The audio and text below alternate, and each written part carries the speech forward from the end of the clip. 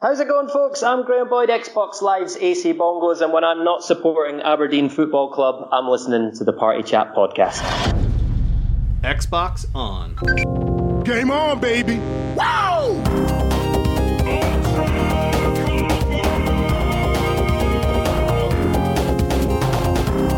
Don't make a girl a promise you can't keep.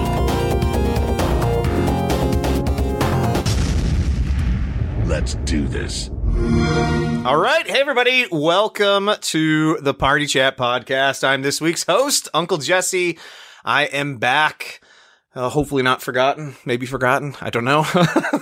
But who's this guy again? Exactly. Exactly. And I'm already laughing. By the way, while I was on leave, here, let's call it that, my wife was like, "Hey, have you read the reviews of the podcast? Everyone says you laugh too much." And I said, "Oh, well, maybe I'll work on that. We'll see." But probably not. I'll probably be laughing throughout this whole thing as well. It's a fun podcast. With us this week is Karina. How are you doing, Karina? I'm great. How are you guys? Oh, just fine and dandy. And as usual, it's Reese. Delicious of the cheese.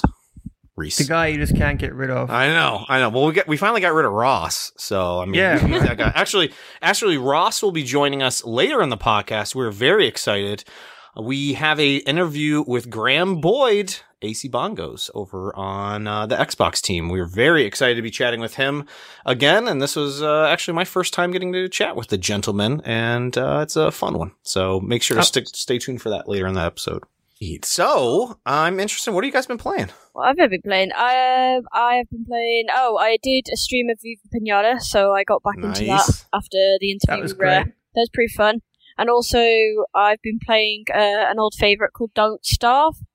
I think it's coming to the Xbox, actually. What's that? I think it's on Xbox. Is it on now? I think Don't Starve is on the Xbox. Is it starve, as in like I'm starving to eat something? Yeah. It's basically a survival game. Huh. And the goal is not to starve. Yeah. It's really blank as a game. You literally just get landed in some sort of map, and it's just a randomly generated map, so you don't know what'll happen.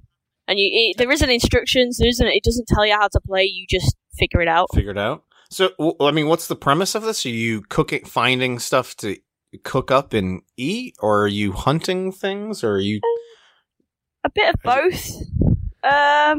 You essentially, obviously, need food. You've got three things. So you've got your health, your food.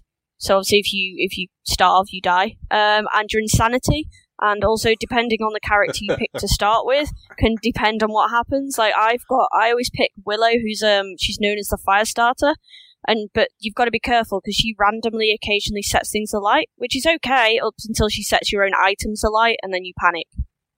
Because you might have spent like hours trying to collect all these items so you can build something, and then she just sets it all alight. That's pretty cool. And it's like isometric, right? Like top down. Oh, okay, I was going to ask what's the style of game. So that sounds interesting. So Reese, you said you think it's on Xbox now? I'm almost certain. It's like but yeah, the style is sort of like this really creepy sort of cartoon style. It reminds me a bit of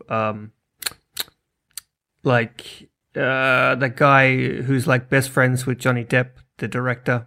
Tim Burton. Tim Burton. Yes, definitely that type of style. Like early Tim Burton's work. Yeah, that's actually a good description. Looks like it is. Yeah, it is available on the Xbox. You're playing on PC, right? Yeah. I'll probably get it on Xbox though. I've always been a fan of the original, and then I've been playing Don't Starve Together, which is you can co-op with friends, but they have different versions. So you can do one where you're against each other and you can actually attack each other, or you can play together and try and survive the world, and you just send your friends off on missions while, one of you collect rocks while the other collects food. Different things. Good old rocks. I know, I was like, I have all the items, rocks. No, it gets better, because obviously the more days that go along, the harder it gets. Get more animals. The werewolves are always annoying. And when winter comes, that's it. If you're not prepared, you'll just die.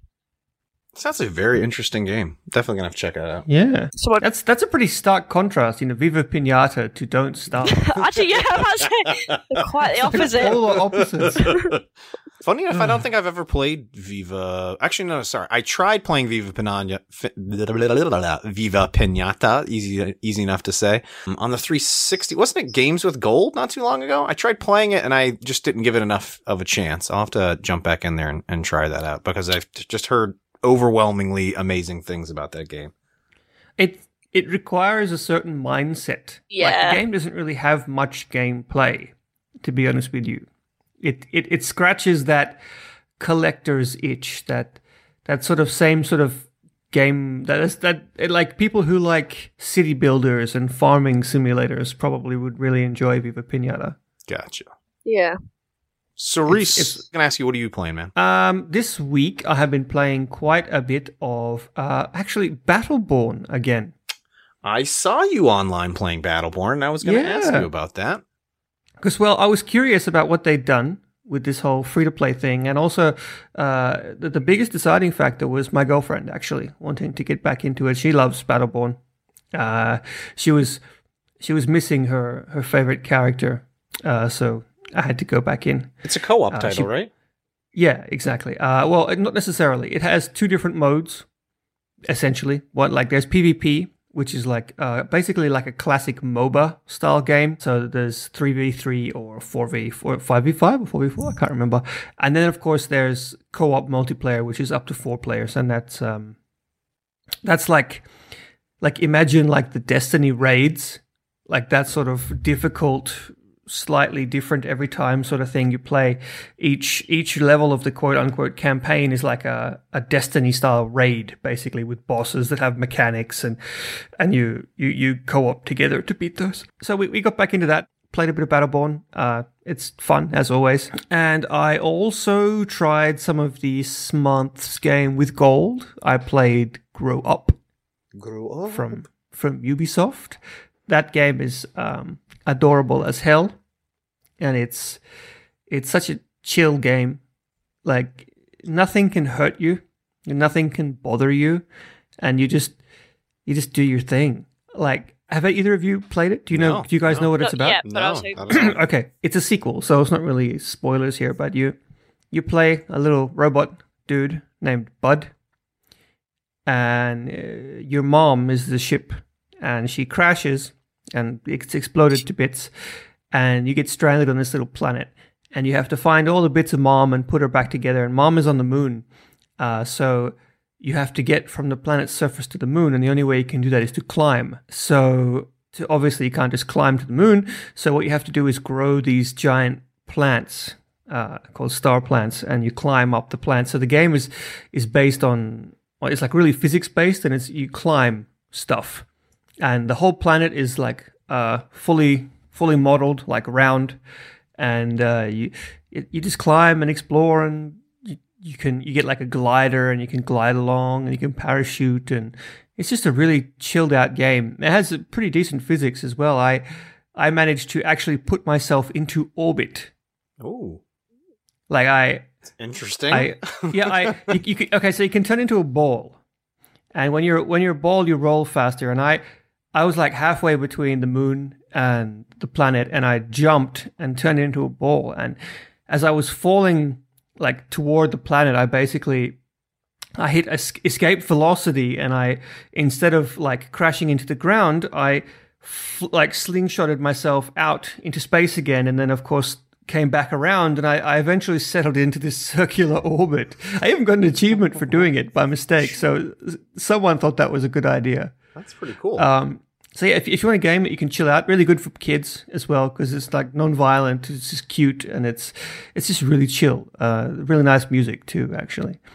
And I have also been playing Snake Pass. I was gonna ask. I saw you posting about that online. I think on Twitter. Was it Twitter? This game is Satan. Okay, so it looks cute and cuddly and friendly. It looks fun, man. But it is evil. It is pure evil, and that's why it is Satan. It is so difficult. Like, to be honest with you, it's almost too difficult to be fun. Really? If you're going for full completion, it's got to be one of the most frustrating games ever made. Even if you just try and finish the levels, it is hard as balls. Like it's fun because you have to control the snake, and it's not like you. So you have to really get used to the controls. It's like playing Quap with a snake. Like you hold the right trigger to accelerate, but he won't go anywhere unless you wiggle back and forth like a snake. And you hold the A button to raise your head, and you pull the other trigger to tighten yourself around whatever you're holding on to, and the Y button will get your little birdie friend to lift up your tail. So you really have to figure out the best way to slither or over and around the stuff. So it's really hard, but it is fun, especially when you get it right. It's yes! You hit that reel after 50 times falling down, swearing at the snake. If anyone hasn't seen Donkey's video where he plays Snake Pass, it's totally worth it. But yeah, I mean, it looks great. The music is so good. I mean, we had the devs on here and we talked about the music and the graphics, but it was really nice to finally play it myself. And I picked it up on sale, which is probably something we should talk about after this, because there's some sort of sale going on. I don't know, maybe. Just a little sale. Sure? Yeah. So before we move on, Clay, how about you? Because you've been gone for so long. Yeah, I've been playing a handful of different things. I've been primarily playing Watch Dogs, which was last month's Games with Gold. Was itching to finally play that, and I'm now struggling to really continue with it. It's sort of very quickly lost my interest. I quite liked Watch Dogs. Yeah, I mean, I enjoyed it. It's just, I don't know. It was just one of these things that I started playing in between other games, and I just I just couldn't get hooked into it. I thought there were some really cool mechanics with the game, and I thought it visually looked pretty good. The driving was pretty horrendous in the game. So for anyone who's ever thinking about picking up The Crew, that has the same driving engine. Oh, really? Just don't do it. The cars drive. They drive. Like imagine if there was a pole rammed through the bonnet, nailing the bonnet of the car to the ground, and basically you only turn by swinging the back end of the car out. Around this invisible pole. It's just a little clunky. That's all. It's just a little clunky. But outside of Watch Dogs, I have, of course, been playing Rainbow Six Siege. And of course, I have dove. I don't know what the word I'm looking for. I dove into ranked again. Oh no. Yeah. And it's, maybe a year ago I was doing ranked, and then I stopped and I was just doing casual and partying up with random people and just having fun in casual for the longest time. And I, for whatever reason, jumped back into it, and it is like crack. I swear. It's so bad. It's so bad. I can't put it down. And oh no. You know what I don't understand though about this game is, and I'll try to stop talking about Rainbow Six Siege because I talk about it a lot, but the game has been out for almost 2 years now, and when you go to play ranked, it says beta. Like it's in. How is the ranked system in beta still, and it's already been almost 2 years since this game has been out? Am I going crazy? But I just recently figured out that discovered. Apparently, I own Rainbow Six Siege, and I installed it. I haven't played it yet. Not even the tutorial, because we're gonna play it. Clayton is gonna. I almost said Clayton's going to pop my cherry. That was going to be a bit weird. I'm going to play the first time with you, and we're going to stream it so everyone can laugh at how bad I am. Oh, I'm probably equally as bad. Given the day. Speaking of games we've both played that you once accused me of being bad on, though, I played Everspace again after they released a patch to allow me to change the controls. And on my first run, I smashed every single record you ever made. Yeah. Likely story. I was never trying. I got screenshots, boy. I got screenshots. Well, I need to see the proof. I don't believe you, man. I don't believe you. And you know what? After this, Tell you what, I'm going to go back in there. I'm going to see what that record was, and I'm going to be. Actually, I watched you stream it just recently on Mixer, and you picked up one of the new ships. The last time I played it, I don't think they had the ships available yet. No, they didn't. Yeah, that's why I waited for the patch. It included, because my issue with the game before was the controls were super twitchy, and a lot of people on the internet thought the same thing. And the reason was you had the option to reduce the sensitivity, but it didn't work. So that makes sense, right? Made the full game release, the sensitivity worked, and so now I can actually steer. It still took me a while to adjust to the controls because it plays more like a first-person shooter than a ship game. It's a beautiful. But if you can sort of like disconnect your brain from the fact that it's a ship and think more like you're playing Rainbow Six Siege in space, then it clicks a bit easier. It's a 3D space. That's all. You got to zoom around, up and backwards, and all that other crazy stuff. But I will check what that first run score was, and I will crush it. I will bring it. What's the best part is I've like got 3 times the score of that. Oh, jeez. What sector have you gotten up to? Number 4, I think. Yeah, I think that might 3 or 4 is the farthest I think I've gotten. My issue is running out of fuel. Yeah, and you get trapped somewhere.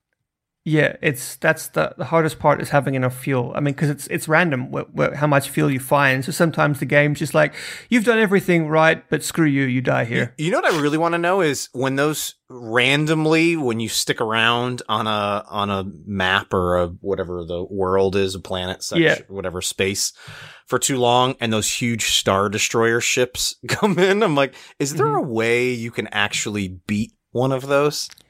Okay, so I was playing around inside an asteroid. There was like a huge base inside an asteroid with all these doors that you could open and stuff like that. So I was in there for ages, and the ships showed up, but I was in this asteroid. I didn't care, and so I'm just in there minding my own business. And I finally, went through all the way through the base, took the loot, and then I left. I left the asteroid, and the other guys were like in the opposite direction. So I started to make a run for it. I was like, I got this. So I start kicking up my thing, and I get to like maybe 80% charged, and then just boom, out of nowhere, 6 of them come out of warp, and like one was like right in my face, and I swerved to miss it, and like scraped the edge of it. Like that's how quick it appeared, and I actually flew through its hangar bay because I couldn't slow down because it's like right in my face, and I flew through its hangar bay and came out, and as soon as I like tried to pull away from it and came into range of its weapons, dead.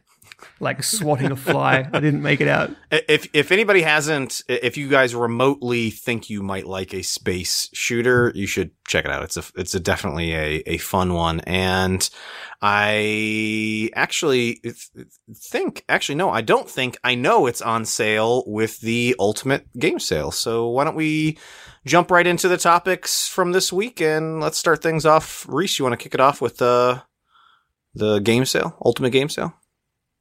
Yeah, I suppose I will. You're listening to Xbox One Party Chat Podcast.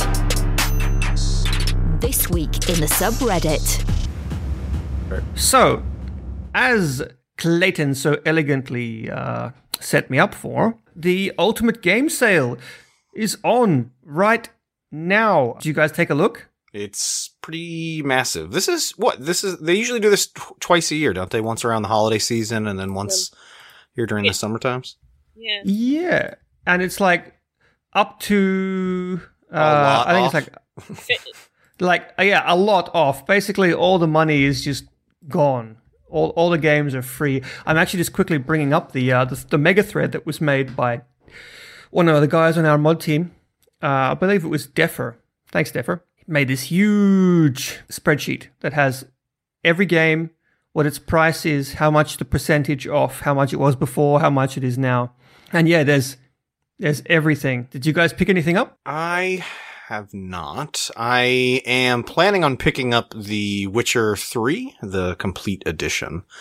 this week before the sale ends, and I'm very nervous that I will start that up and you will never hear from me again because it will disappear into the midst of the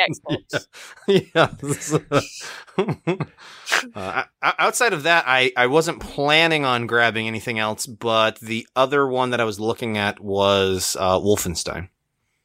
Oh yeah, that's definitely a good choice, no matter how much it costs. And I think Wolfenstein was it under 10? It might have been 10 or under 10. Actually, let me pull it. It's $10. So if you want a cheap laugh, Tales from the Borderlands, the complete season is only $4.50. Jeez, it's really funny, and it's like maybe 8 hours, a bit longer. It's worth playing, even if you don't like Borderlands. It's pretty funny. It's a Telltale game, so yeah. For $4, come on. And I think no, I like Saints Row: Get Out of Hell is only like $3. Jeez, that is wait, what? Yeah, Party Hard is only $5. I know Ross plays that game. Metro Last Light Redux, $5. Yeah. Anyone who does not own that game, $5. Seriously, guys. And Metro 2033 Redux as well. Also, you can get $5. You can get the whole bundle for $7.50. I think I got the whole bundle for $12 a year, a year and a half ago. It's 2 games for $7.50, and those are supposed to be just amazing games. And they are like AAA games that are like really good. Prep yourself for the new one coming out next year. Oh yeah, I can't wait. So Karina, did you get anything or not? Not yet. There's still time. I've been looking at Overcooked, mainly because I played it at friends and it was just brilliant. I absolutely loved it. Do it. I mean, I used to work as a cook, and this game basically gives me the closest thing to PTSD that I've ever experienced. But it is so fun. I mean, I have friends come over semi-regularly for like, basically we cook dinner and just play video games together. You know, normally we're on the Nintendo playing like Mario Party or whatever else, but whenever the rare occasion happens that there's a good 4-player party game on the Xbox, we play that as well. And Overcooked is it happens so frequently, but we have to be careful because like we have like had like actual legitimate relationship crises break out in the middle of a party because of this game. To be fair, I think we had a friendship problem because everyone was playing and it was going so well until someone set the whole kitchen on fire, and that was it. No one was speaking to each other. Everyone was just angry, and we didn't play it again. But it is a great game. It won all those awards, and it deserved every single one.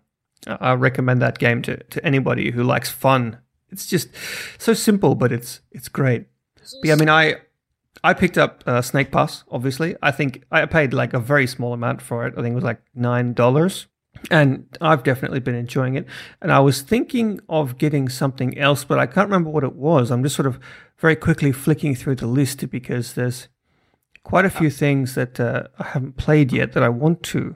I was going to say, Rise, the Legendary Edition's on sale if you're a gold member for $7.50, which is one of the original games that came out for the Xbox One, and it's amazing looking, and the gameplay is absolutely brutal and fun. So that's definitely one to check out if you're looking to get a new game for the cheap. Unless the concept of like hitting someone with your shield and then chopping their arm off at the wrist doesn't appeal to you. Tokyo 42's on this list. Nice. I love that game. The game only just came out. Actually, that's what I was looking at. Speaking of local party games, I was looking at this game called Deformers. Oh, I'm not familiar with that. What's that? I mean, it looks stupid and it looks cute, and I kind of want to play it. It's like you're like a blob. Yeah, you're like a fat sort of squishy blob shape, like, but with like an animal's face or animal skin, and you can like put hats on and stupid stuff. And it seems to be like this arena game where you all spawn onto like an elevated arena, and you got to like roll around and try and knock each other off. And as far as I can tell, that's the entire game. Yeah, you essentially you can pick up little like I want to call them seeds. I don't know what they are actually, like little ball things, and I think so you've played it? It's on PC, so I've seen some kids play it at the arena. I've watched them play it. But yeah, essentially you pick some things up and you can either use them to shoot back, or at the same time you've got to collect certain items, but obviously you're racing against everyone else in the arena whilst also trying to shoot each other, whilst also trying to avoid getting knocked off. But I think everyone just loves the fact you can customise the character. You can choose, I think there's a pug, which was quite popular. Like you say, you can put like little hats on, and I think that just makes it a bit fun. But that could get competitive. Play it with the right people. Yeah. Well, I mean, it's only $15. I'm really thinking that's half price, by the way, which is damn good. So yeah, I think I might have to grab that one before the sale ends. Does anyone know when the sale is ending? That is a very good question. I kind of want to say the 8th, but is it the 8th? Oh, 10th of July. You checked? 10th of July? Yeah, now until the 10th of July. Oh, anyone who has not... Up. That's fine. I'm going to... I choose to believe her anyway. Just picked a random date. Anybody who has not played Ori and the Blind Forest yet... Oh, yeah, I was thinking of picking that up. It's half price. Amazing. Do it, you silly girl. Just get it. It's only $10. I was about to say, exactly. Yeah. That is a steal. I've heard that game is punishing as well, is it not? It is really hard. Is it not like feels as well? I feel like I need a box of tissues next week. Okay, so it hits you with the feels before the first cutscene even ends. Like, great. Most people will be like, I have seen some people tear up before the first cutscene ends. I was going to say, last year's E3, I think I was tearing up the trailer, never mind the actual game. Yeah, it's pretty harsh, and then the game just continues to pile on the feels, but it is really hard, but it is like pixel perfect. So if you die, it's not, like, it's always your fault. Yeah. The game's never cheap, but it will punish you for a mistake. Like, there's these escape sequences, and basically you have to memorize your way out, because one mistake and you're done. Oh. Like one mistimed jump, one mistimed wall bounce or anything like that, and you're done. You have to restart the chase sequence again. It's very much like Rayman Origins in that respect. Oh, okay. Actually, you guys, before we jump on to the next topic, I wanted to ask you guys, there's another topic that's very much related to this sale that's very quickly blowing up on the sub the past day or so, which is, how do you guys feel about, should there be a shopping cart added to the store? Oh my god, yes. But is that lethal? Maybe that's a bit lethal.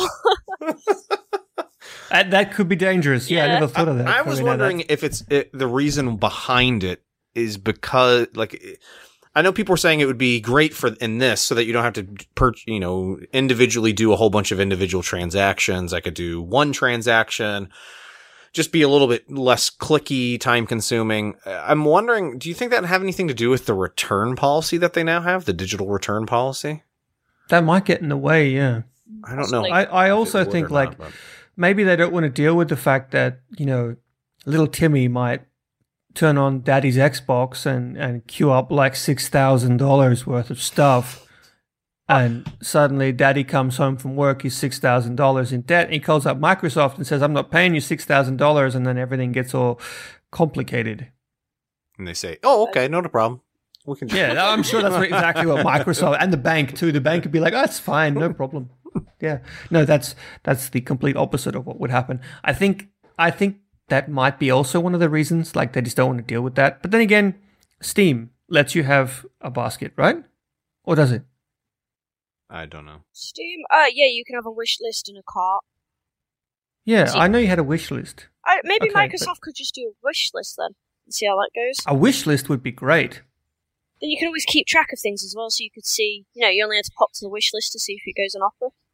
And then I'll like take pictures of myself in scantily clad, suggestive positions so that people will buy the games for me. I'm sure I feel like someone, maybe it was Major, maybe it was Mike Ybarra, someone posted. I thought that the wish list they were working on that. I think Big Mike might have dropped a hint.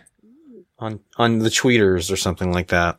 Basically, he likes to drop hints on the tweeters and on the discords. All right, let's change subject here. Let's chat about the games with gold for July.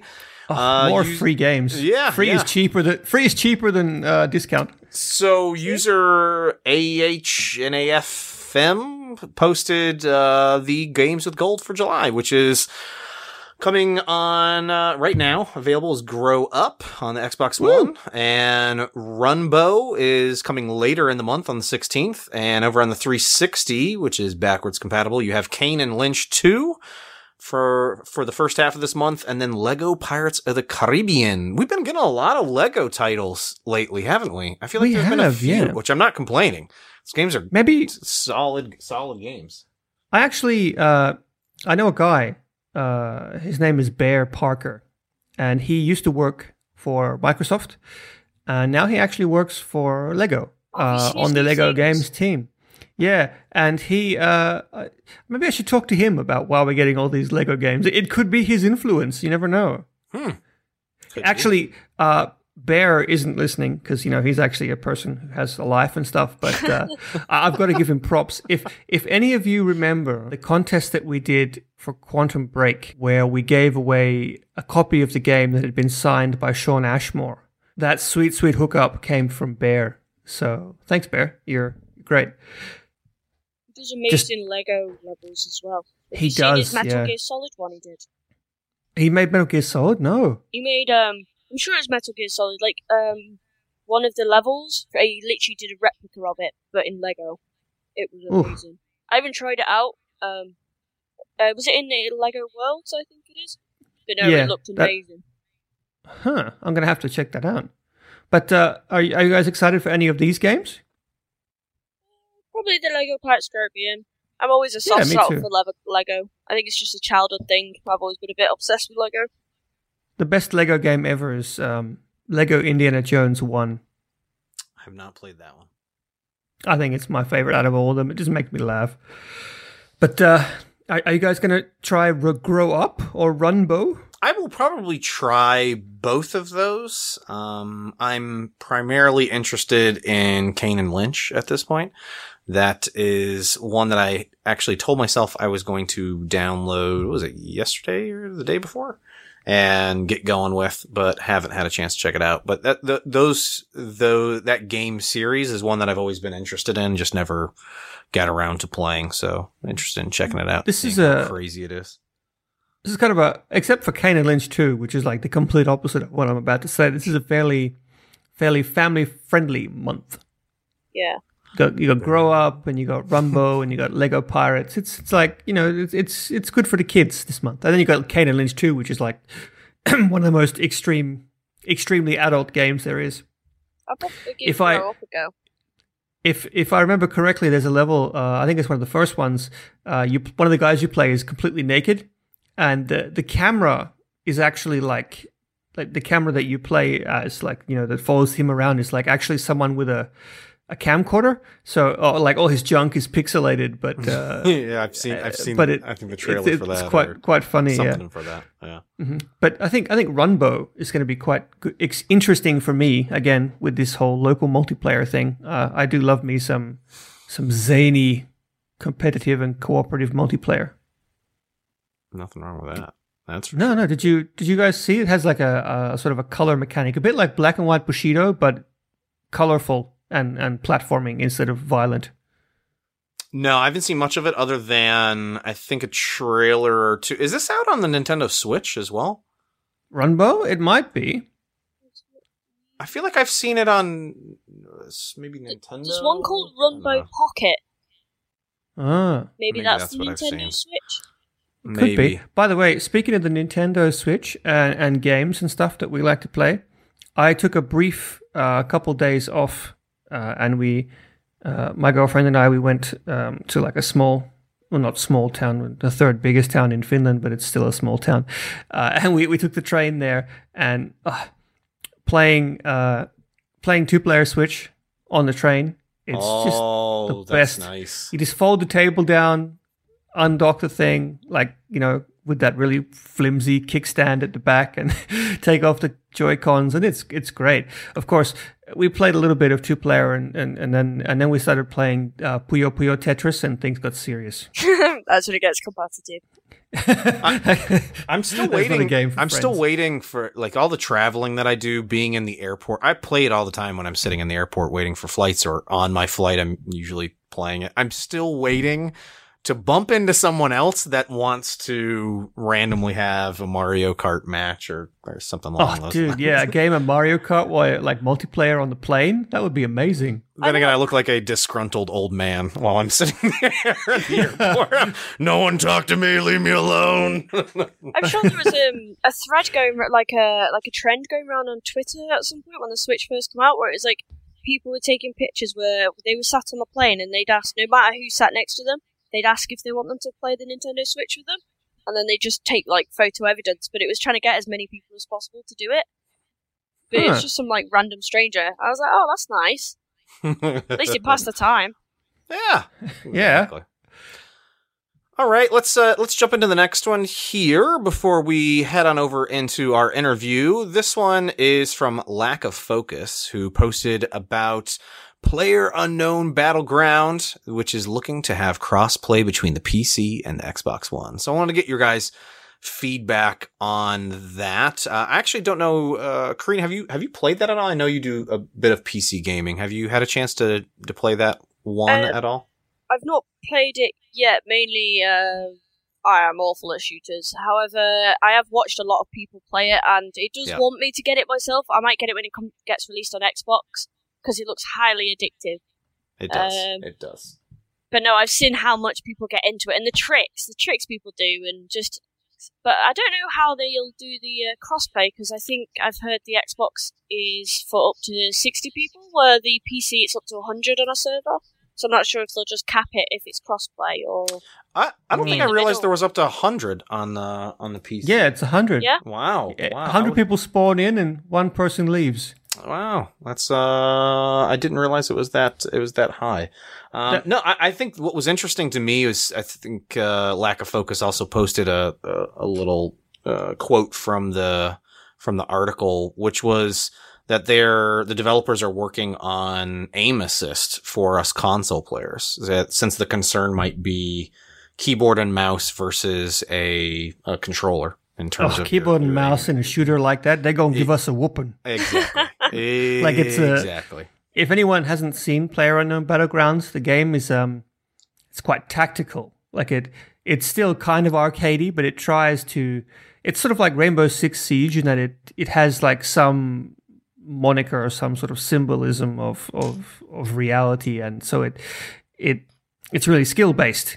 There's no spray and pray. There's no COD, respawn. Because, when you die, you're dead. That's it. Game over. You can watch the rest of the match or you can bow out. Right. And yeah, I think PC players would bring the hurt. They definitely would. They would definitely. I'm looking forward to it. I don't know for this particular game. I always welcome that crossplay, but for a shooter, I more than likely would not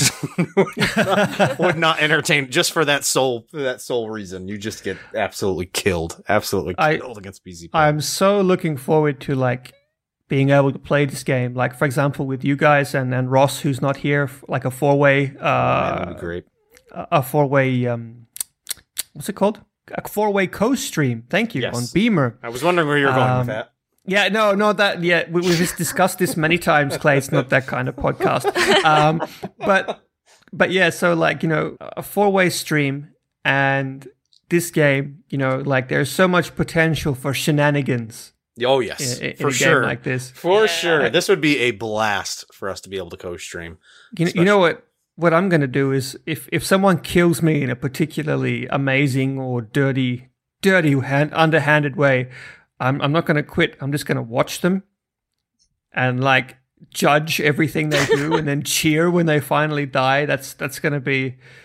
And then I might send congratulation messages to the person who killed them. I don't know how far. It depends on how badly they kill me. I do have a challenge. Try and come in the top 10 by using only a frying pan. Ooh. Yeah. I had a friend use a frying pan, but they didn't really get that far. There's only so much you can do. Against a sniper rifle, yeah. Only so much. You have to get in real close for that frying pan. It'd be cool if you could hit grenades back with it. Oh yeah, if you could deflect them. Who knows? Just keep swinging. Hey, the frying pan is a legit strategy in Left 4 Dead 2. I'll take your word on it. You haven't played Left 4 Dead 2? I've not. I've not. Oh, dude, get it back. Is it backwards compatible yet? It is. I believe it is. At least the first we should one. totally so. play. Yeah. I love that game. It's amazing. I love the noise it makes when you hit them with the frying pan. Pow! It's just really satisfying. All right, you guys, we are going to jump on over. We're going to grab Ross, and we are going to kick on this interview with AceyBongos. Xbox Snap this week's interview. So welcome back, and joining us for this week's interview is a returning guest. It is, well, he's known on Xbox Live as AceyBongos. It's Graeme Boyd. Welcome to the podcast, Graeme. Or welcome back, should I say. Hey, thanks for having me back. I must have done all right last time if I got asked back again, so I appreciate it. I think you're our 7th favourite guest, so that's not too bad. 7th? Yeah. 7th, that's pretty good. Top 10, I'm happy with that. We've not done a top 10 list. 50... Episode 61. 61. You know better than me. That says quite a lot. Well, that's, 7th out of 61. Pretty happy with that. Room for improvement, you know? What's next year? So, thank you so much for coming back and joining us. It's been about a year since we've spoken to you last. Now, we've picked up some new listeners on the way, or maybe someone missed the initial visit.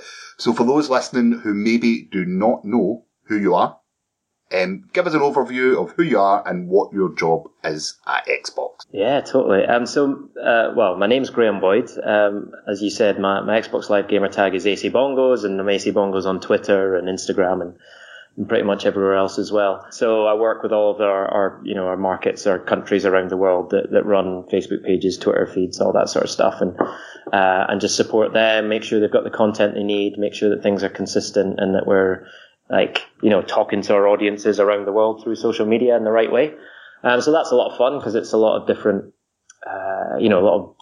variations between markets and countries, and the Xbox community around the world is incredible wherever you go, but it's also different in different countries and different parts of the world. So it's kind of fascinating to get to work with the community globally.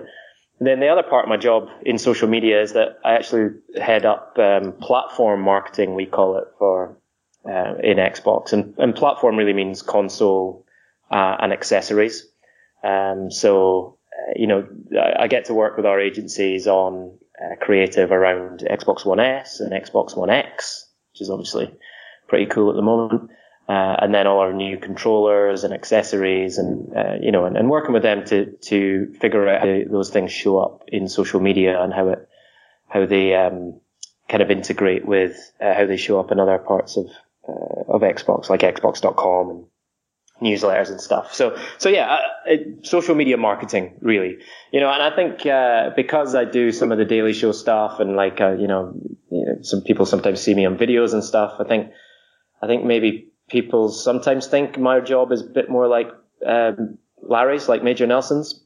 But actually, I've read you being called the European Major Nelson, which I don't know, is that a compliment? I always think of Larry as the American AceyBongos. Yes, that's how I'd describe it as well. There we go. Yeah. No, that's absolutely. I mean, honestly, it's a compliment, to be thought of like that. It is, in reality, like the sort of video stuff and presenting, it's a very small part of my job. I'm really pleased that, working with fans and Xbox fans and gaming fans, around the world is still a big part of my job. And one of the cool things about going to events and, doing presenting and stuff is that you get to meet so many real Xbox fans and real gaming fans. So I feel really lucky that I've got, a nice sort of spread of responsibilities at Xbox, and I can get involved in lots of different things, but the kind of social media marketing side of things is definitely what takes up most of my time. I mean, I've seen a ton of retweets and posts from you about the Design Labs controllers, and every time I see one, I keep going, I need to make my own. I need to have one of those made. Those just look ridiculously cool, some of the designs that folks have compiled together. Well, I don't know. I mean, if you follow me on Twitter and Instagram as well, you probably get a sense that, like, I absolutely love Xbox controllers. Like, I always have. Always one of my favorite sort of parts of the job to to work on content around them and photography and figure out how we're going to present them through social media. And I collect them myself as well. So, I always have done right through Xbox 360 and right up to today. So it's been really cool to work on Design Labs. Just, from a Xbox fan point of view, which I obviously am, it's just a really cool offering, and I've always wanted to be able to design my own. So it's been nice to work from at that point. And then what you see is that I love seeing everyone's individual designs and the inspiration behind their designs. So the fact that it's now launched in UK, France, and Germany, as well as US and Canada and Puerto Rico, has been really great for me being based over here because, A, I can actually, legitimately get an Xbox Design Lab controller now. And B, it's nice to be able to share it with the community over here. If people have been sending me photos, I've been retweeting it. And I love just hearing the stories about why they've chosen those colors or those designs. And, I've got a bit of a soft spot for ones that are inspired by football teams. Cause that's, definitely the inspiration I put into my controllers. So, yeah, really cool. And I'm excited that we've got more news about extra countries coming later this summer as well. So keep an eye on that. That's great to hear. Yes, for sure. We will. So, Acey, now that you gave us a little bit of a background of about what you do at Xbox, I guess we wanted to know, how did you get started there? What brought you to working at Xbox? So I started as a video games journalist about 2004, so quite a while ago now. Came straight out of uni and was lucky enough to get a job on Computer and Video Games magazine when that was still going in the UK. And then moved online, onto cvg.com, and then moved over to official Xbox magazine. And the website, actually launched the new website for OXM when, just before the Xbox 360 was launched. So I guess that's 2005? Yeah. Summer of 2005? Yeah, those were fun days. And really, and from there, it was about a year later, I guess, I actually ended up on the European Xbox team. So I guess 2006. And I've been here since. So that's 11 years at Xbox now. Through a lot of changes in terms of consoles and even, in terms of the way that social media has evolved and changed and become much more important to the gaming community. So yeah, it's been a good ride. Your time frame must have been perfect for social media in that sense, because you would have been there right on the cusp of Facebook and Twitter and everything's just taken off. You've been there for the whole time, essentially, then. Yeah. I mean, I think, in some aspects I've been quite lucky because of that. The timing worked out really nicely for me. I was started as a community manager at Xbox, so working really closely with, fan site editors and kind of grassroots gaming community. So, those communities grasped onto social media very quickly. So it immediately felt quite, native to me, and it was important for us to understand it and figure out how Xbox could and should get involved in social media. But it has been fascinating to see it change. I mean, I remember when YouTube wasn't even a thing. And if you look at, how important YouTube and Twitch and Mixer and, video in general is to gaming and the gaming community now, compared to back in those days, it's quite startling. I remember we started working with YouTubers in 2008, 2009 maybe. And even the people I was working with, my agency at the time were, they had to convince me that these kids making videos on YouTube were the future. Because I was sort of like, so they sit in their room and they play games and they make videos about it. And they go to events with a little camera and shoot themselves. And this is going to be big, is it? And they're like, yeah. So, we took a few YouTubers at the time, to events and stuff. And yeah, the numbers even back then were huge, but compared to what they are now, obviously just absolutely dwarfed. So it's just been amazing to see how the ability to create content and therefore to influence people and put your opinions out there, has just completely changed in the time I've been here at Xbox. And certainly from when I was when I was a games journalist, you had games journalists and websites and magazines and the audience, right?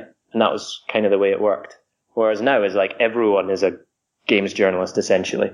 Yeah. I think that's awesome. But it's amazing that the way things have shifted, and I think it can only be good for the games industry. It's great. So for someone that wanted to follow a similar path, what would be your advice? Because it has changed since you get into this industry. Is there anything that you could offer them? I've always kind of said, have a clear idea of what you'd like to do, but don't be, super, from a young age, don't be like 100% focused on one individual thing, keep a little bit of an open mind, but really just like working hard and getting the qualifications you think you need for what you want to do, and making contacts. Again, that's the brilliant thing about social media now is the way you can build connections with and make contacts with pretty much anyone in the gaming community, right up to superstar developers. So I think it's that's really opened things up, and people can really make a name for themselves for the the work they do, the opinions they have, and that's awesome. That's really, really good. So just build connections and always work hard. Because I think I feel like I've been quite lucky in the way it's worked out for me. But then there's always an element of hard work creates luck. And I did study hard at uni, and and I tried hard at school, and like I always enjoyed writing, so worked hard on my writing, and then that kind of took me to places that I didn't necessarily think I would end up, but it's been great. So yeah, a little bit of luck, a little bit of hard work, and then work hard on making connections and contacts, and I think good things can happen. Yeah, so Acey, I wanted to ask you, you were heavily involved at E3, and especially with the daily shows. And I mean, the shows were just absolutely phenomenal. It seemed like you guys had a ton of people watching each and every day, especially over on Mixer and over on Xbox. I wanted to ask you, how much prep work goes in to those daily shows? Are they all done off the cuff, or are they fairly scripted out, or how was that for you getting that going? First of all, there's so much fun to do. Like, I absolutely love doing those shows at E3, and when other times when we have the opportunity as well, it's great. And as a fan of gaming in general, one of the things I get a real kick out of them is that I get to meet so many developers and people who work on these games that I absolutely love. So that's a real privilege, and it's a nice thing to be able to do. A ton of work goes into them, but I'm not going to take any credit for that, because actually the vast majority of the work, and it is tons of work, happens behind the scenes with the production team. Yeah, they are absolutely incredible, and for me and Larry and Kate and Julia, the team just makes it so much fun to be involved with for us. Like, they take all of the hard work off us and let us kind of just, enjoy it and have a bit of fun with it, and try and do the best we can with the hosting and with the guests. It is all quite, particularly E3, it's all quite fluid, because, we definitely have show flows and running orders, and, there's a lot of guests booked in and stuff, but if you know what E3 is like, it's just madness, and schedules shift around all over the place all the time. So we have to kind of, be quite reactive on it. Never quite know if the next segment or the next guest is, going to be there on time, or if we're going to have to move things around and stuff. So, but that just sort of adds to the fun. And it is definitely, some of it, it's scripted in terms of, we know what's happening next, and we have intros and outros and segues between segments and stuff. But really the nicest part of that is that you're kind of given a structure and a framework that gives you the confidence to then actually go off script and just muck around. As an example, right, on the Monday show at E3 this year, we had Craig and Joe on from Rare, who I know you just had on the podcast recently. And, and I know the Rare team quite well, and, we've played football together and all that sort of stuff before, so we get on pretty well. I love going up there. It's such a good laugh. It's such a good, fun team to be around. And, that interview in particular just very quickly went off the rails. but I think it was actually my favorite interview of the whole 3 days, because, we just had a bit of a laugh, and I think they actually shared like different kinds of information than they were like planning to share, which is great, because you maybe hear something new just because you were having a bit of a laugh with them. So yeah, it's a ton of fun. I really, really enjoy it. And as I say, it's just a tiny part of my job. I was gonna say, you seem really natural up there. I mean, do you still get nervous before you go up there, especially interviewing Phil or someone else? Phil on stage in front of lots and lots of people. Totally. It was nice getting to speak to Phil this year, because I think I did it maybe 3 or 4 years ago. I don't want to sound like I'm being sycophantic here, but he is fantastic. Like, I've just got so much respect and time for Phil. I think he's phenomenal for Xbox as a business, and really deeply understands games and the gaming community as a whole, not just the Xbox community. I think he's great for gaming in general. So that was a real pleasure. It's always good to speak to him. But it is a little bit intimidating, especially when you're speaking to Phil. But he is a very personable, he's a nice bloke as well, right? So that's kind of relaxes you. And, we always have a bit of a laugh about the first time I interviewed, I introduced him as Xbox's head honcho. Yes. And live at the time, he took real umbrage to that term. He was like, head honcho, what does that mean? So we always make sure that we write in a suitably bad title for him in the script. So I think this year it was like the Lord of Xbox, which again he didn't particularly enjoy too much. But it's just a bit of fun. So that's good. I mean, but in answer to your original question, I've done it quite a lot now, so it's not so much. I'm usually more nervous if I don't feel prepared. And that kind of goes for everything in my life, meetings and presentations and then daily shows and things like that. But again, if you're prepared and you've got a good team and good people around you, it's just excitement, really. It's fun to do. And it is a privilege. So, I always try and remember that. You still get a little, there's nothing wrong with a wee bit of nerves now and again. But I just really enjoy it now. And honestly, I have been doing it for quite a long time. So I've had the benefit of lots of practice, which helps. Does it still feel like work? Or is it more play? Not really. No. No, and that's why I really like it, because, a lot of my day job is doing PowerPoints and spreadsheets and tons and tons and tons of emails. So, I really take it as a real privilege when I get to do these things and just really try and enjoy it as much as possible. And hopefully that comes across. Now, Mixer is, of course, here. Everything was broadcast in Mixer that you were doing, and not only was that a great advert for the platform, but seemed to work quite smoothly. Now, you're going to be able to watch all Xbox shows, briefings and events in the future on there, as we just had in E3. As a marketing manager and a presenter, to have that as a platform, is that a game changer?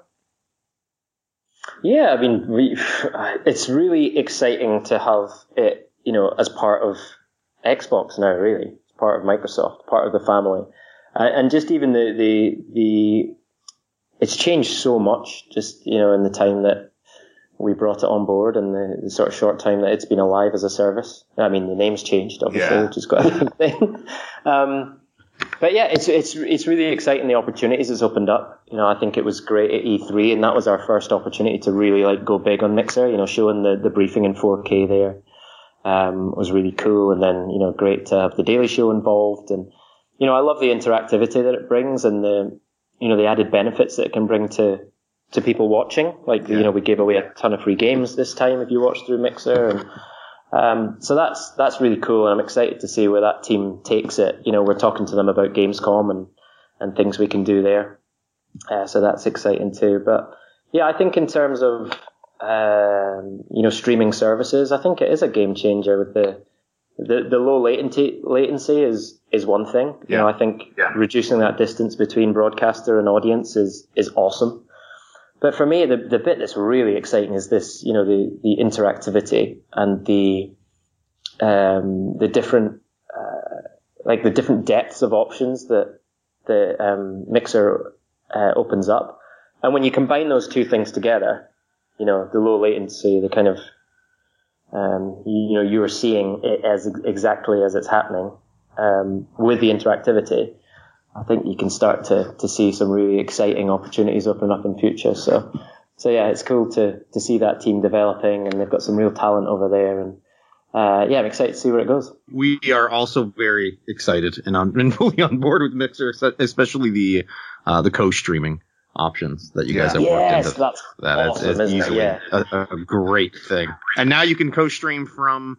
Actually, still might be in the preview build, but yeah, you can now co-stream with others directly from the Xbox, which is again you guys have made it so easy to access and use that service. So it's like a no-brainer that everybody's going to start picking it up if you're on the Xbox. Yeah, I'm glad you reminded me about that in particular, because I think one of the benefits that we've got is that, for something like co-streaming, we've got games being built within the Microsoft family, like Sea of Thieves, for instance, right? Yeah. Sea of Thieves and co-streaming are just absolute perfect partners.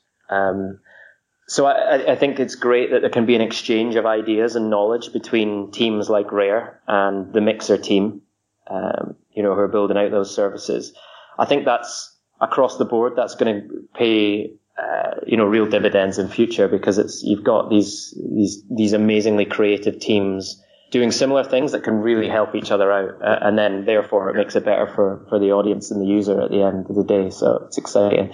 My one regret with Mixer is that I haven't really had the chance to use it much myself. I was kind of hoping I would get on there more and start doing some more streaming, but Graeme, I haven't had the chance yet. And we'll co-stream one that's day, a good idea, yeah. That's a great idea. Rangers versus Aberdeen. Well, Rangers versus Aberdeen, I think, yeah. Nice. All right, it's a date. AC, we can't talk to you about E3 without bringing up the Xbox One X. So it must be such an amazing feeling to have that finally revealed and have that announced to everyone and hear the excitement behind that. So I just wanted to get your take on it. What was it like there at the show directly when that was announced, and I guess some of the feedback that you've heard from folks on the new console or the updated console? Yeah, it was a relief. It was really exciting to reveal it. It was very secretive internally. I'd say I've been here a long time, and X was definitely one of the most secretive things I've ever seen here. We were very keen to, keep some surprises, and even just the name itself. It was so good to hear it being said out publicly, because I was absolutely paranoid for ages that I was going to accidentally say the name. wet the Scorpio out the back. Yeah, exactly. Yeah. So that was great, and I think I loved our briefing this year. I thought the presentation was great. I loved the screen we had there. I thought it looked brilliant on the stream. And I like the way that we presented Xbox One X. I like that we've, this information that we shared through like Digital Foundry and stuff earlier this year. Yeah, that was different. I like that we took. Yeah, it definitely was. And honestly, when I first heard about that approach, I wasn't entirely sure. But I love the fact that we went hardware first. And I love the fact that we had, it wasn't just us saying it. Yeah. We had experts looking at it, and giving their opinion on it very early. So I really love that approach. And I like how we actually went, we gave a lot of like very kind of technical info first. Right. Which I think was really good. And I think what we did at E3 was kind of like reframe that really technical specs-based info into something that, the wider gaming community, and I definitely include myself there, can really understand and get to grips with. So, I think it is the world's most powerful console, and I think we've landed that, and I think people are really starting to see what that means now. We've told everyone about Xbox One X. We've showed the actual box itself. We've talked about what it's going to be called, how much it's going to cost when it's coming. the exciting thing for me now is getting real gamers, real Xbox fans in front of Xbox One X and hands-on with the games, so they can truly feel what that extra power gives you. And I'm really excited to hear those reactions, down the line. So, clearly that's something we're really keen to do over the next few months, and it's very exciting. Can I say, it showed the confidence, I think, that you've had in the product, essentially, because Digital Foundry, it must be very nerve-wracking just to position a console in front of them and go, test, this is going to be released publicly. It must have been so nerve-wracking, that. But one of the other things that were announced, of course, at the conference was that original Xbox backwards compatibility is coming. But is there a game from the Xbox that you cannot wait to play on your X? I think I was thinking about this earlier. I think, and then weirdly, the game that popped into mind was, do you remember a little cat called Blinks the Time Sweeper? Yeah. So that's who. Yeah, Blinks. Yeah, I think he was intended to be like Xbox's Mario, but he never quite, bless him, he never quite took off in the same way. But I've got quite good memories of Blinks because I was studying in Edinburgh at the time that game came out, and I worked in Blockbuster on the Gorgie Road, just across from Tynecastle, actually, Art Stadium. And we had a big cardboard cutout of him in the shop. And then I applied for a job at Official Xbox magazine at the same time, and they wanted a sort of sample review of an Xbox game. And given that was the newest one that had just come into the shop, I took it home and wrote a 600-word review of Blinks the Time Sweeper. So it kind of has a bit of it got 6 out of 10, by the way. And that's why it's not the Mario of Xbox then. Yeah, and I didn't get the job. I don't know if those two things are related. But so it's good. It's got good memories for me. But actually, that game as well was was quite ahead of its time. Because it used the hard drive on the original Xbox to you could rewind time and and do all this sort of stuff. So it used the hard drive in a really clever way, which I think we all take for granted now. But back then it was pretty technically sophisticated. And then play it again and reminisce and see if it deserves maybe a 6.5 or a 7. I'd love to see a review this time on from you, Acey. Honestly, that'd be on playing it on your X, a backwards compatible original title reviewed, and you should send it in. See if we can get send in OXM. Yeah. We'll see. Also, but, I should just say as well, I don't know if Blinks the Time Sweeper will come to OG Xbox back compat. No. But I certainly hope it would. It'd be nice if it did. Well, for me, it's easy. It's FIFA Street. But what about you, Clay? FIFA Street? Oh, man. Yeah. Easily Crimson Tide. Crimson Tides, Crimson Skies. Crimson Skies. Well, there you go. Easily. Yeah. You're locked in there. I think it was the first game. So, Acey, we also wanted to ask you about your passion for Forza. Since at the conference this year, we got a new game reveal. They also revealed a new Porsche. We just wanted to find out what's behind your love for the Forza series. Yeah, I it's quite simple, honestly. I always loved cars. I'm not a massive car nut. I don't know my way around an engine. I don't know all of the specs of the latest cars out or anything, but I just love cars. I love looking at them. I love driving them. My dream job, seriously, would be a racing driver. Not necessarily like Formula One, but rally or touring cars, something like that. I love cars. So naturally, I've always loved driving games. I was a huge Gran Turismo fan, back in the day when I had a PlayStation 2, I guess turn of the millennium, 2000, that sort of time. Absolutely loved Gran Turismo 3 with a force feedback wheel and the pedals and all that sort of stuff. And then, over the years, I think Forza's just really solidified its place as the driving, not just game, but driving franchise. So I've always loved Forza Motorsport.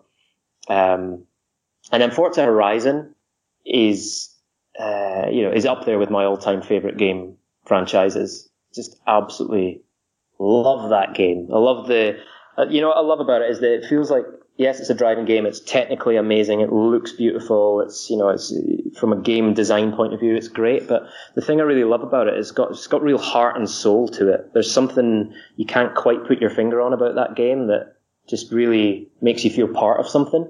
And I think, the team at Playground Games up in Leamington, they deserve so much credit for imbuing that game with this spirit that makes you feel part of, this event and this happening. It's just awesome. So I love it. And then, the other thing about Forza, which is a wee bit more selfish, is that working on Forza over the years has enabled me and allowed me to get close to motor racing in beautiful cars. For Horizon stuff, I've been able to drive hideously expensive and fast cars. Spent some time with Tanner Faust. Wow. A couple of years ago as well, which is awesome. And it's just some of these experiences as well. I never take those things for granted, and Forza's always been a great way to be engaged with them. Great team as well. One of the things about this job is that you meet lots of different teams, lots of different developers, marketing teams, etc. And everyone that I've ever met through Turn 10 or the Forza team internally here at Xbox, and certainly Playground Games as well. They're just really great people that are really passionate about what they do. So that's always a joy as well. Now, I need to ask you something actually. Now, I made a prediction before E3. We have a prediction special that Phil Spencer was going to wear a t-shirt with my face on it. Now, for some bizarre reason... What was that based on? I just did that inclination. Why wouldn't he? Why wouldn't he? It didn't happen for some reason, but do you think you could sort it for me for next year? I could certainly have a word. Yeah. I can have a word with the man. If you want to take part, we've got a hashtag on the go. It's called, it's hashtag Ross on Phil. Ross on Phil. Yeah. Ross on Phil. Yeah. It kind of reminds me of, what's your man that was on EastEnders? Ross Kemp. Ross Kemp. Ross Kemp on Phil. Ross on Phil. Hard-hitting expose of Phil. No, it's just a Scottish man's face on a man's t-shirt. Yeah. I'm going to ask everyone this now, even people who aren't directly related to Xbox, because after a while he's going to get sick of it, isn't he, and just do it. Have you got the t-shirts made? Have I got to send him a t-shirt? If I've got to put my hand in my pocket, I'm not doing it. I thought so you want him to wear the t-shirt, but he's actually got to design the t-shirt and get it printed and... Yeah. Okay. Right, well, I think that might be a deal breaker. I was feeling pretty positive about it, because me and Phil are pretty tight now after I called him the Lord of Xbox. But well, fair enough. Thanks anyway. Now, good luck. We've all got dreams, So there's something else which you are known for. You do many good deeds for charity. Now, the last time we were on, we were talking about the work that you've been doing for Special Effect. Have you been doing anything recently or anything coming up with regards to the charity or anything else? Yeah, I mean, Special Effects are incredible, and really, I don't do that much. I'm really passionate about Special Effects as a charity. I think there's a lot of people who do a lot more for charity, so I don't want to take too much credit for that. I kind of do what I can, but I think working in games and just being a gamer in general I think it's really important to support charities that do great work for gamers, and I think Special Effects are just such an amazing example of that. If you don't know what they do, they help people with physical and mental disabilities play video games, essentially. And not just play video games, but access technology, access computing, not just for gaming, but for work, for communication, for friendships, for all that sort of stuff. So they're phenomenal. So, there's such a nice bunch of people and so intelligent and so talented, and they do genuinely life-changing work. I'm just really happy to support them whenever I can. And again, selfishly talking, I get some cool opportunities out of it as well. A few weeks ago, I was up at Northampton Town FC's football club's ground, and we played an exhibition match, 11-a-side in the stadium, to raise money for special effects. So that, stuff like that's a lot of fun. And, if you can have fun with stuff like that and get some cool experiences and also help a charity doing amazing work, then it's all goodness as far as I'm concerned. So the next thing I'm doing with them is the British 10K, which I think is a week on Sunday, and I haven't done much training actually. I've fallen off my running. No. That's fine. So I need to actually start raising some money for that. That's crept up on me actually. I didn't realize it was so soon. So hopefully raise some money for that. It's a really good turnout from the games industry. I think there's almost 100 people running to support special effects next Sunday in London. So that's great. But I would really urge you to look them up. It's specialeffect.org.uk. I believe. And I'll make sure that I include all the links in the description for the podcast as well. So for anyone that wants to get involved and raise some money or just even find out more information about the work that Special Effect do, just look in the description of this podcast or in the post on the subreddit. Indeed. They're amazing. There you go, taking it through. But there's a lot of difficult things going on in the world these days, and if you can, make a little bit of a difference for an amazing cause, then it's a good thing to do. So I'd love it if you looked them up. Well, Graeme, I know you're a busy man, so thank you so much for taking the time out to come back and speak to us again. It's my pleasure. Thank you for asking me again. I hope that was all right. And just thank you to you, gents. Thanks for asking me. Thanks for all the work that you do. It's really appreciated over here. And thanks to everyone listening as well. As I said it earlier, I really mean it. It's the best part of my job is to work with and talk to Xbox fans and gamers. It would not be the same. My job would not be the same without it. So just thank you for your support and keep talking to us, keep giving us your opinions, and we love it. And hopefully I'll see some of you later this year at Gamescom and maybe even EGX. Yep, hopefully we get to see you there. And thanks again for joining us. Thank you. All right. Thank you, Graeme, for taking some time to speak with us. Always fun getting to chat with some of the folks from Microsoft and hearing how they got started and what they're working on. And basically, we got to chat a little bit about E3, and it was too much fun.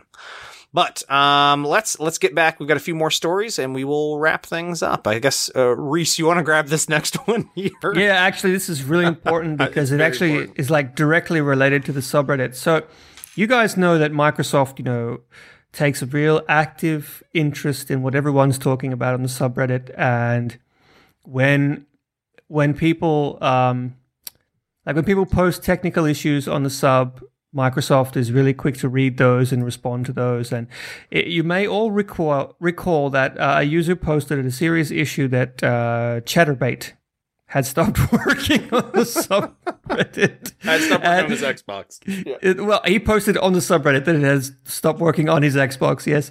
And amusingly, I know a few people on the Microsoft tech team. We're on pretty good terms. People who are long-time listeners of the sub may remember I actually corralled the entire tech team onto the second episode for that big group interview. And basically, I was talking to them on Skype. I linked them the thread, and I was like, guys, this is a serious emergency. Can you sort this out?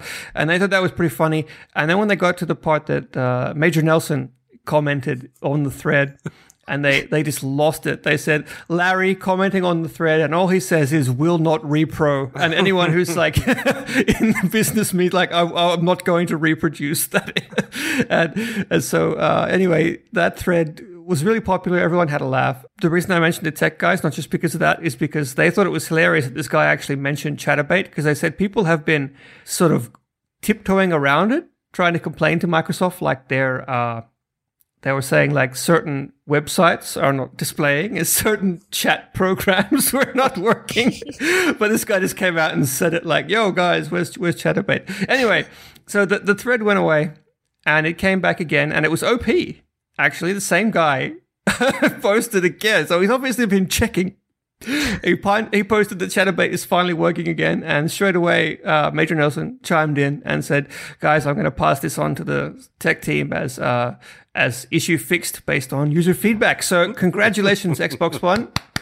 Congrats. You did it, guys. Putting the priority in there,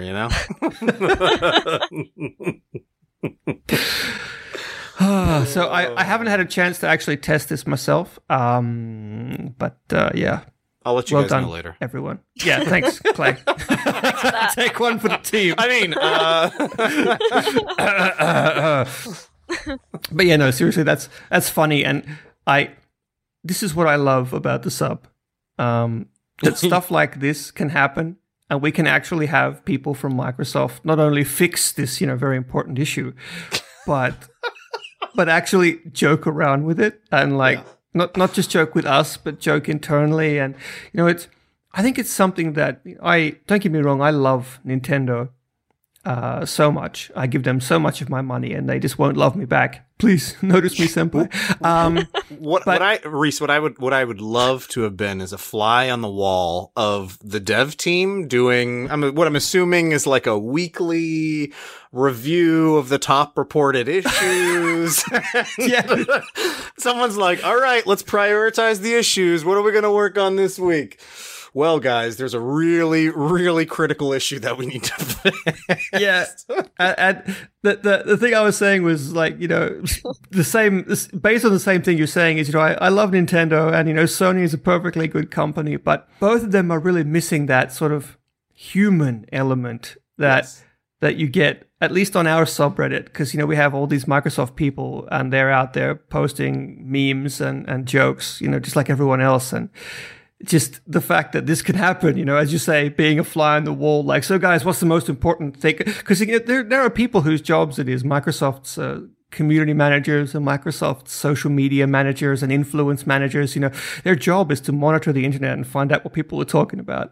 So they would have actually had to bring that to the higher ups, the CEOs, in a big meeting. Like, so what's the internet talking about this week? Chatterbait. The heck is that? and then one of the other ones is like, damn it, get it working again. Yeah. I think on that note, we should probably get the hell off this podcast and probably never speak again. Yes. But yeah, it was so nice to have you back on the pod, Clay. I know, and I should be back on more often here now that my work isn't so absolutely wild and crazy. Well, fingers crossed. But yeah, for another week, thanks again to Graeme Boyd for joining us this week. If you guys can take a moment to leave us some feedback on the pod, come on into the subreddit, leave us some feedback on the episode and what you guys like and what you'd like to hear. And we've got some more great interviews lined up here for the upcoming weeks, so make sure to stay tuned. But until next week, Xbox, turn off. You're listening to Xbox One Party Chat Podcast, the official podcast of the Xbox One subreddit. Let's do this.